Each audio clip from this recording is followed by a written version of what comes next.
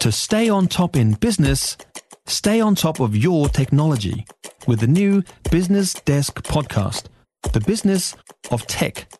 Listen on iHeartRadio or wherever you get your podcasts. Favourite choo-choo train, Te Huia, is back and running into central Auckland following the ban last month after it ran the two red lights. Free tickets they're giving away. Why wouldn't you give away free tickets? It's losing money anyway. Waikato Regional Councillor and Deputy Chair of the Future Proof Public Transport Subcommittee, Angela Strange, is back with us. Angela, good morning. Good morning, Mike. You must be thrilled. Absolutely stoked to be back on Te Huia. I'm actually on it this morning, so Good on it's going you. well. How is it you got it done quicker? Because I thought that the whatever you needed, that bit of technology wasn't ready for ages. Yeah, so the ETCS won't be ready for another couple of years, but we've got ETP safety system on board, and that is ready to go, and it is activated. So That will stop you at a light. Is that the plan? So that is, if you pass a red light, the train will stop, whereas the other one is a bit more proactive. So if you're approaching the red light and you're not stopping, then that will stop you. Okay. Excuse my ignorance, but is there a driver on the train? Sorry, what was that? A driver. Is there somebody driving the train? Yes, there is, yeah. Don't they see red? Yeah, they do. However, just some of the network signals, they're becoming more familiar with them.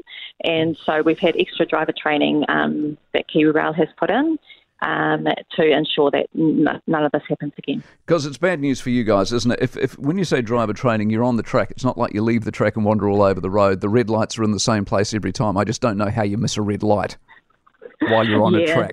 I couldn't comment about that, Mike. Yeah. It seems difficult to miss a red light when you're on a track, doesn't it? Are you laughing, Angela? Possibly. Come on. You're laughing like I am. It's ridiculous. I couldn't say. I haven't been in the driver's seat myself, so yeah, I'll leave that one. Did you lose punters when they had to hop on a bus or couldn't get into Auckland while all this was going on? Yeah, it really did affect us. That first week we were down 50% passengers, and then the following weeks down 30 and 40%. However, our really loyal customers have stayed, and we're hoping with the free travel this week that we'll attract those back, and also some new passengers who haven't experienced it yet. So you're welcome to come on board, Mike, and check it out yourself. Good on you. Good on you, Angela. Love your style. Angela Strange, Waikato Regional Councillor. For more from the Mike Hosking Breakfast, listen live to News Talk ZB from 6 a.m. weekdays or follow the podcast on iHeartRadio.